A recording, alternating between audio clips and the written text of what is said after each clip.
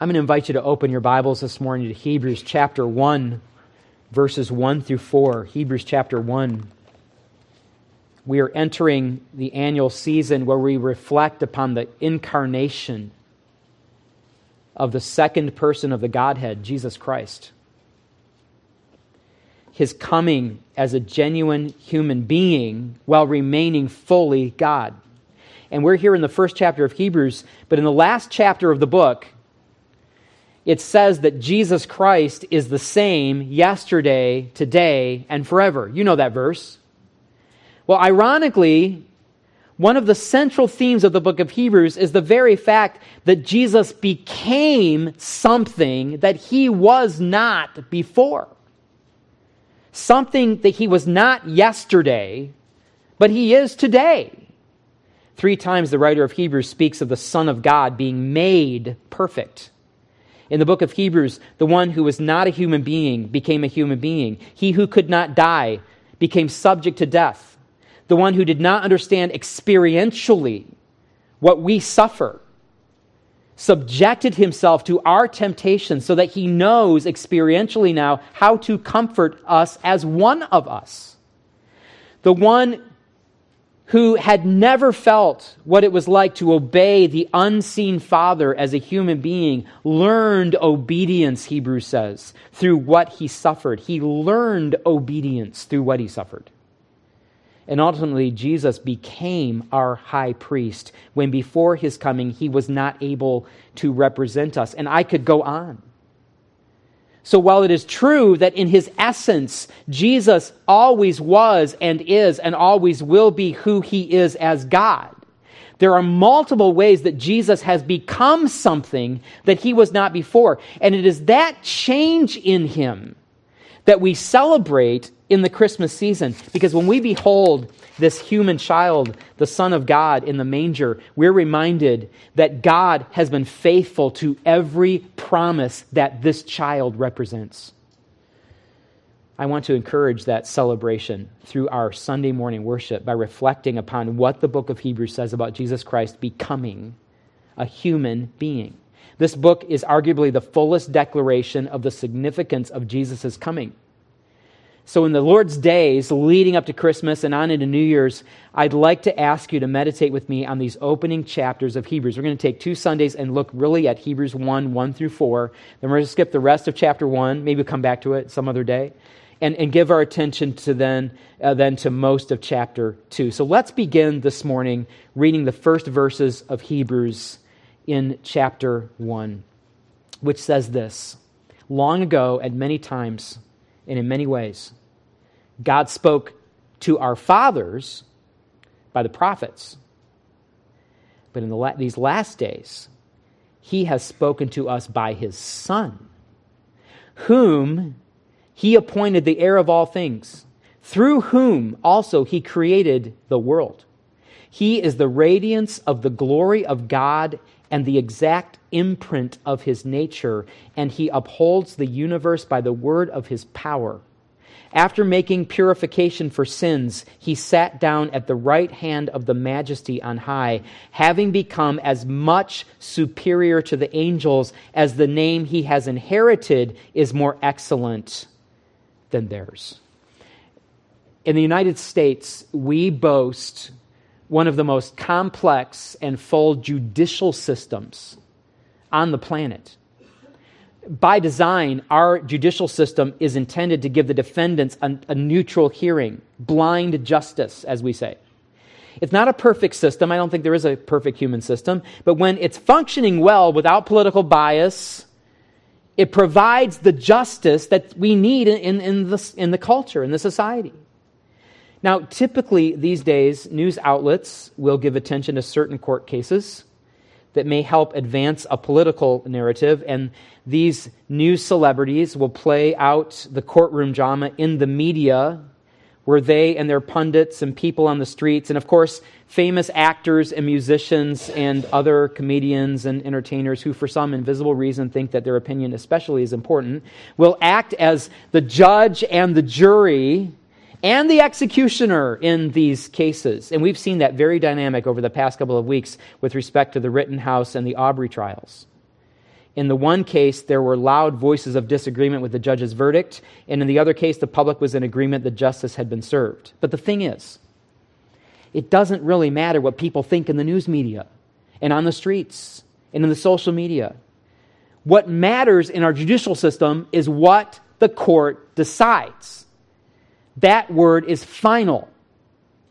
So if you do not feel that you receive justice in a lower court, you can appeal to a higher court.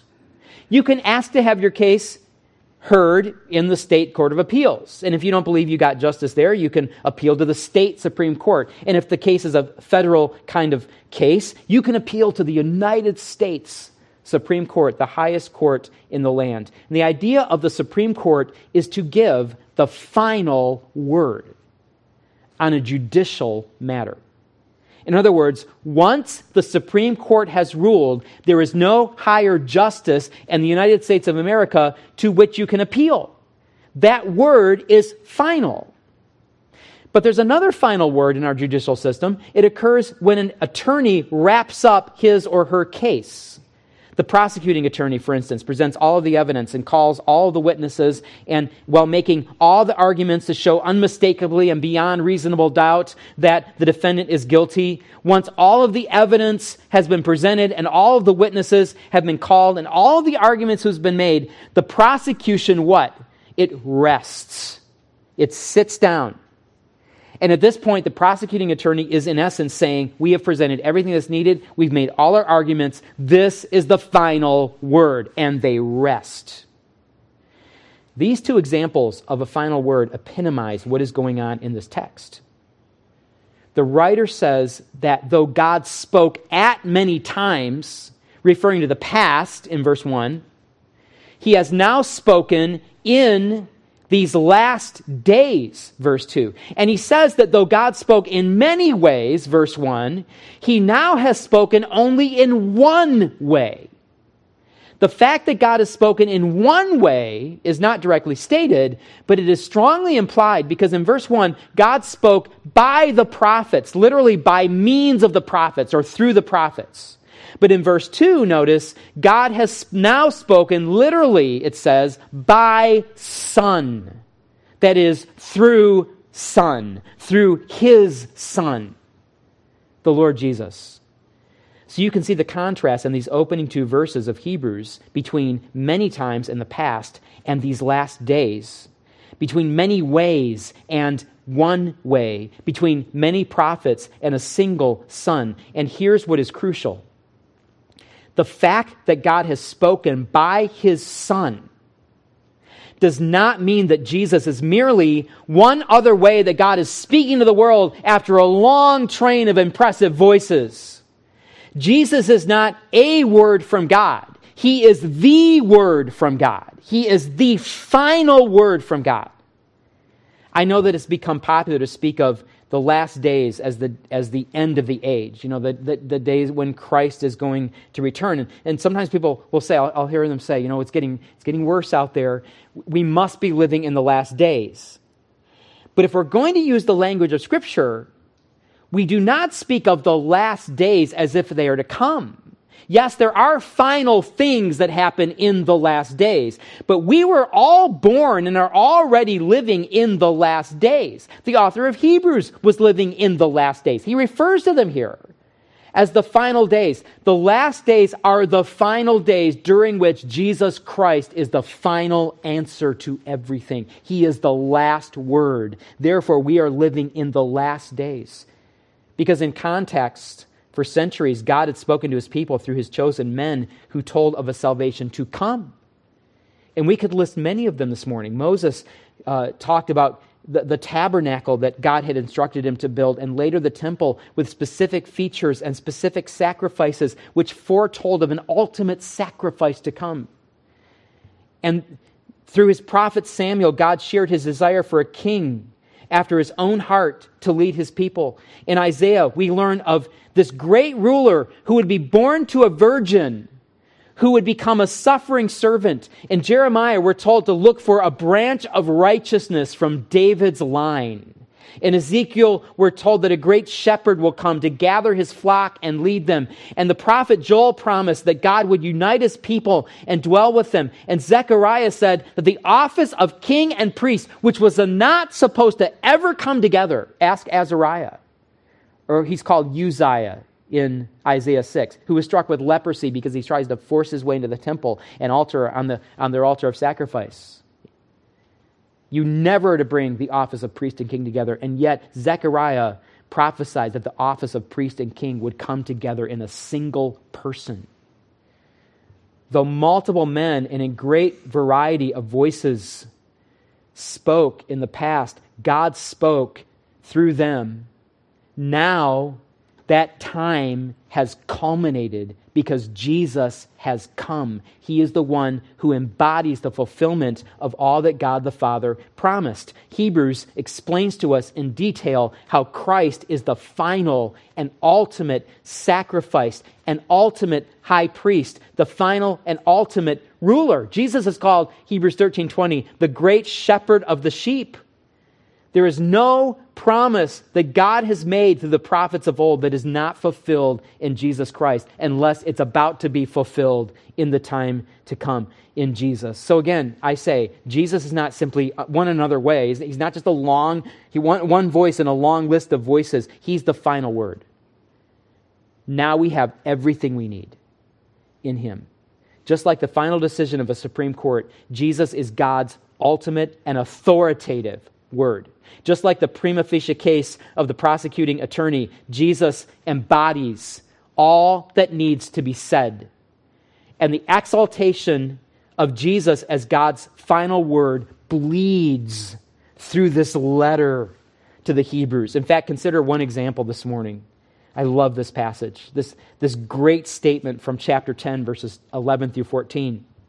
Every high priest stands daily at his service, offering repeatedly the same sacrifices which can never take away sins. I think the temple is still not destroyed at the time Hebrews is written, and the author is referring to what he knows is going on in the Jerusalem temple day after day after day, never taking away sins. But when Christ had offered for all time a single sacrifice for sins, he sat down at the right hand of God because he was finished, waiting from that time until his enemies should be made a footstool for his feet. For by a single offering he has perfected for all time those who are being sanctified. Here's a comparison between many priests and many sacrifices, all of them foreshadowing something greater to come, and one priest with one sacrifice forever, after which he sat down, he rested his case.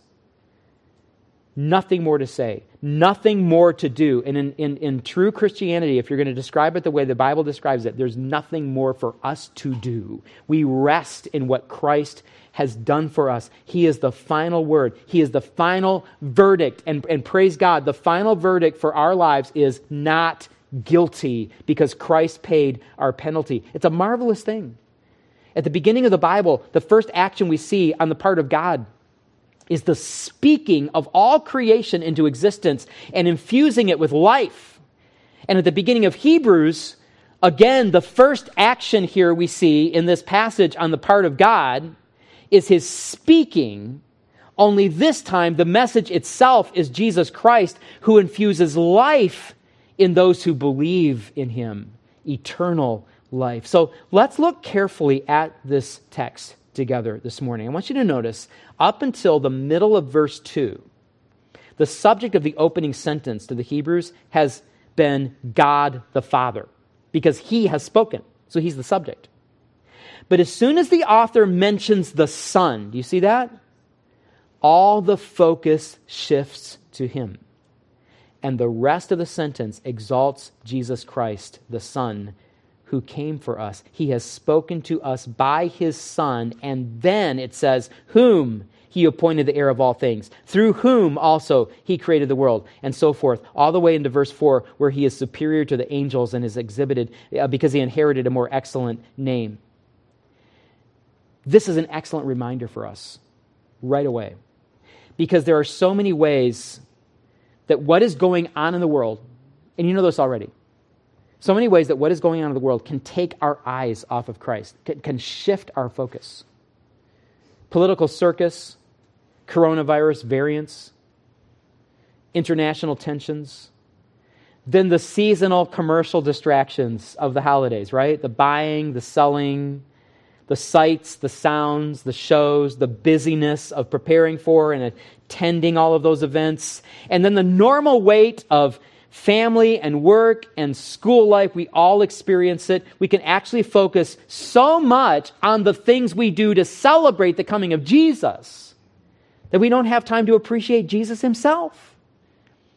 A study of the letter of Hebrews is a wonderful remedy for this malady because it rivets our attention on Christ. In fact, I would just challenge you, if you don't have a regular Bible reading plan, take Hebrews and just read through it every week during the Christmas season. It will really ramp up your celebration of what Christ has done for us and who he is. So how do these verses portray Jesus as the final word, the ultimate word from God? In verses 2 through 3, I want you to notice we have 7 truth claims made about the Son. 7 assertions about who he is. I'm going to lift them out of the text for us here so that you can see them in order. It says in the text, whom he has appointed heir of all things, that's 1, through whom also he created the world. He is the radiance of the glory of God. He is the exact imprint of his nature. He upholds the universe by the word of his power. After making purification for sin, so that's another thing he did, he sat down at the right hand of the majesty on high. All of those refer to Jesus Christ. This is what he did. This is who he is. This is the final word. Now, I would mention verse 4, which includes 2 more statements, the first of which actually summarizes these 7 statements, and the second leads us to the rest of chapter 1. So I'm not going to mention those in particular. We're just going to focus our attention for these 2 sermons on the statements that you see here.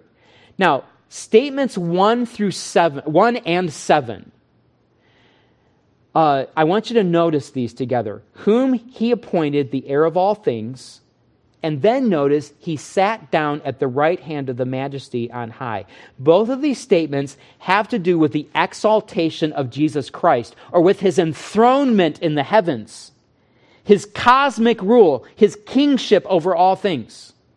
Notice he becomes the heir, or the rightful owner of all things. And he is sitting down. He's sitting on his throne. In fact, this is based on Psalm 110, where it says, the Lord said to my Lord, sit here until I make your enemies your footstool. Hebrews arguably is actually a sermon with Psalm 110 as a lot of its text. The footstool is the place where a king's feet rest when he is sitting on his throne. Here he's reigning as king. This is Jesus' status as the high king over the church and over the world. And this is the idea of the first and last phrases of this list of phrases that we see in the text. And we'll give attention to the status of the Lord Jesus when we come back to the text next week. I want you to notice now statements number 2, 5, and 6. This is telling us what Jesus does. Notice he creates, through whom he also created the world. And he sustains, he upholds the universe by the word of his power. And then it says he purges our sins. This is Jesus' activity. And these phrases speak of the activity or the work of Jesus Christ. And also we will come back to this next Lord's Day. And we'll take those phrases next week. This morning I'm going to wrap up by simply noticing these 2 phrases in the very center, sandwiched between the other 5. Numbers 3 and 4, the ESV has it this way: he is the radiance of the glory of God and the exact imprint of his nature. These phrases do not directly speak of the royalty status of the Son. They don't directly speak of the work or the activity of the Son. These speak of the essence of the Son. They come to the heart of who Jesus, the Son, is. Now, notice these phrases appear at the heart of this progression of ideas about the Son. And this is no accident on the part of the author. What you're seeing here is a litany of ideas, but there's a structure to it that was common in those days, where an author would express an idea, then a different idea, until he finally came to the biggest idea, and then he would work backwards to the first idea. He would repeat the ideas in reverse order. So we see in verses 2 through 3, the status of the Son, the work of the Son, and the essence of the Son. And again, then we see the essence of the Son in the next phrase, then the work of the Son, and finally the status of the Son. But we Westerners don't think like that. That just confuses us. So I've mercifully put this in a Western outline, and we're just going to look at the middle two and work our way to the end backwards and forwards. So this morning, we are going to begin by looking at Jesus' essence. He's the final word from God, where it says he is the radiance of the glory of God and the exact imprint of his nature. Here we discover the essence of the Son, who he is, what it is about him that distinguishes him from all others. First of all, it says he is the radiance of the glory of God. Let's take that phrase for just a few minutes here. The radiance of the glory of God. What glory? Well, how would a Jew living in the first century think when you talked about the glory of God? This Jewish person would think of the Shekinah glory of God, of the tabernacle or the temple in the Old Testament. The cloud of glory that filled the space with God's presence, that made Moses have to run out of the way and caused the priests in Solomon's time to not be able to enter the temple. God had instructed his people to build for him a place to dwell, and he would come into their very midst. He would come among them. And when the tabernacle was finally completed, the glory of God, the shining, brilliant cloud, came into the uninhabited temple and came and filled it. In the minds of God's people, God himself was actually coming to dwell among them. In short, the glory was always shining. It was a visible presence of God among his people. That's what they thought of when you talked about the glory of God.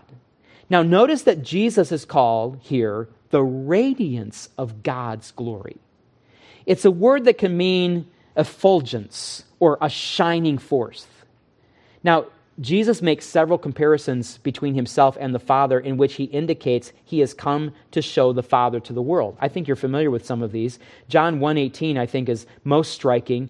In his prologue, he says, "No one has seen God at any time.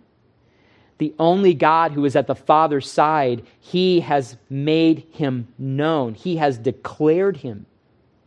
But Jesus, in his own words, told people, "If you have seen me, you have seen the Father." Philip says to him in John 14, "Lord, show us the Father, and it's enough for us." And Jesus says, "Have I been with you so long, Philip, that you have not seen me? If you've seen me, you've seen the Father. How can you say, 'Show us the Father'?" Because when Jesus arrived, visible was the Godhead in him. In fact, as some of you know, John 1:14 says, "The Word became flesh and dwelled among us, and we have seen his glory, the glory of the only Son from the Father, full of grace and truth." That word, dwelled among us, some of you know, that word actually means to tent, to tabernacle. It's a reference to the Old Testament tabernacle.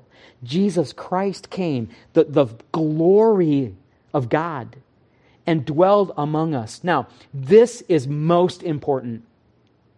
We are tempted to think of the radiance of Jesus Christ as it reflects the Father's glory. In fact, some of you may have even heard an illustration that just as the moon reflects the glory of the sun, Jesus Christ is reflecting the Father's glory to us so that we can see the Father. But that's not what John's gospel is saying, and that's not what the author of Hebrews is saying.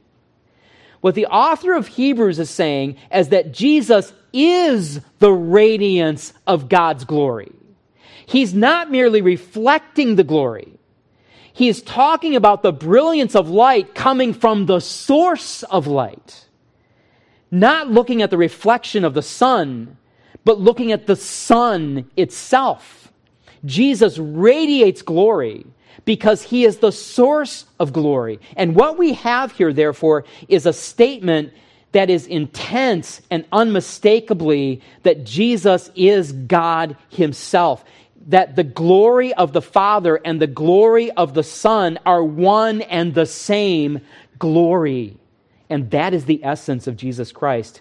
This is who he is. He is God himself come to save us. He is truly Emmanuel, with us, God, come to save us in the person of Jesus Christ. That's something to celebrate. There's a second phrase, however, which expresses the essence of Christ and points to his deity.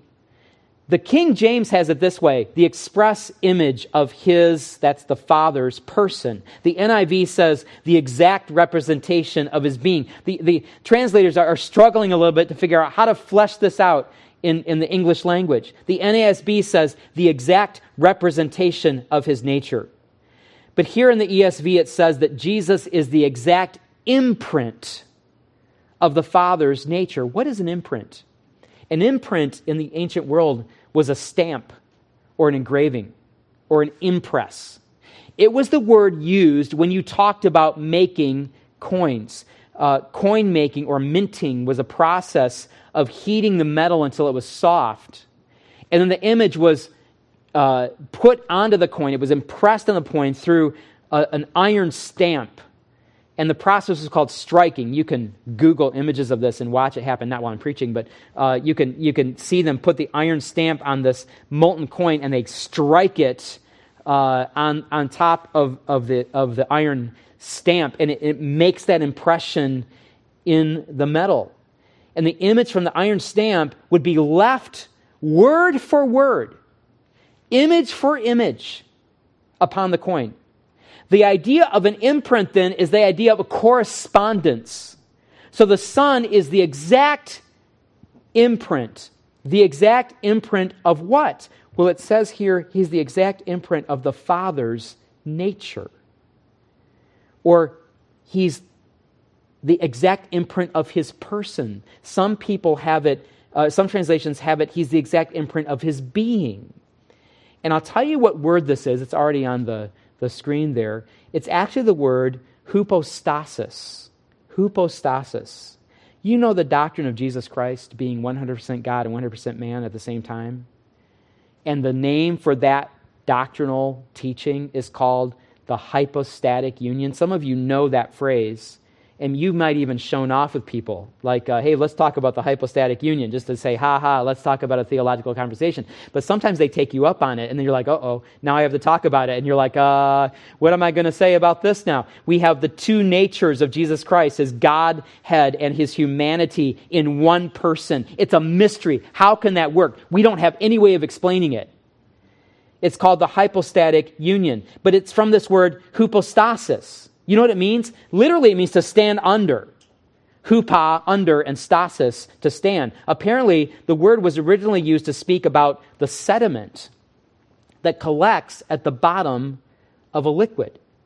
For instance, the sediment at the bottom of your coffee cup, if you let the grounds go through, if you make really good coffee and that silting there, the Greeks would call that hypostasis. Now, later on they would, because coffee hadn't been invented in the first century, but it's the same kind of thing. They would have seen it in juices.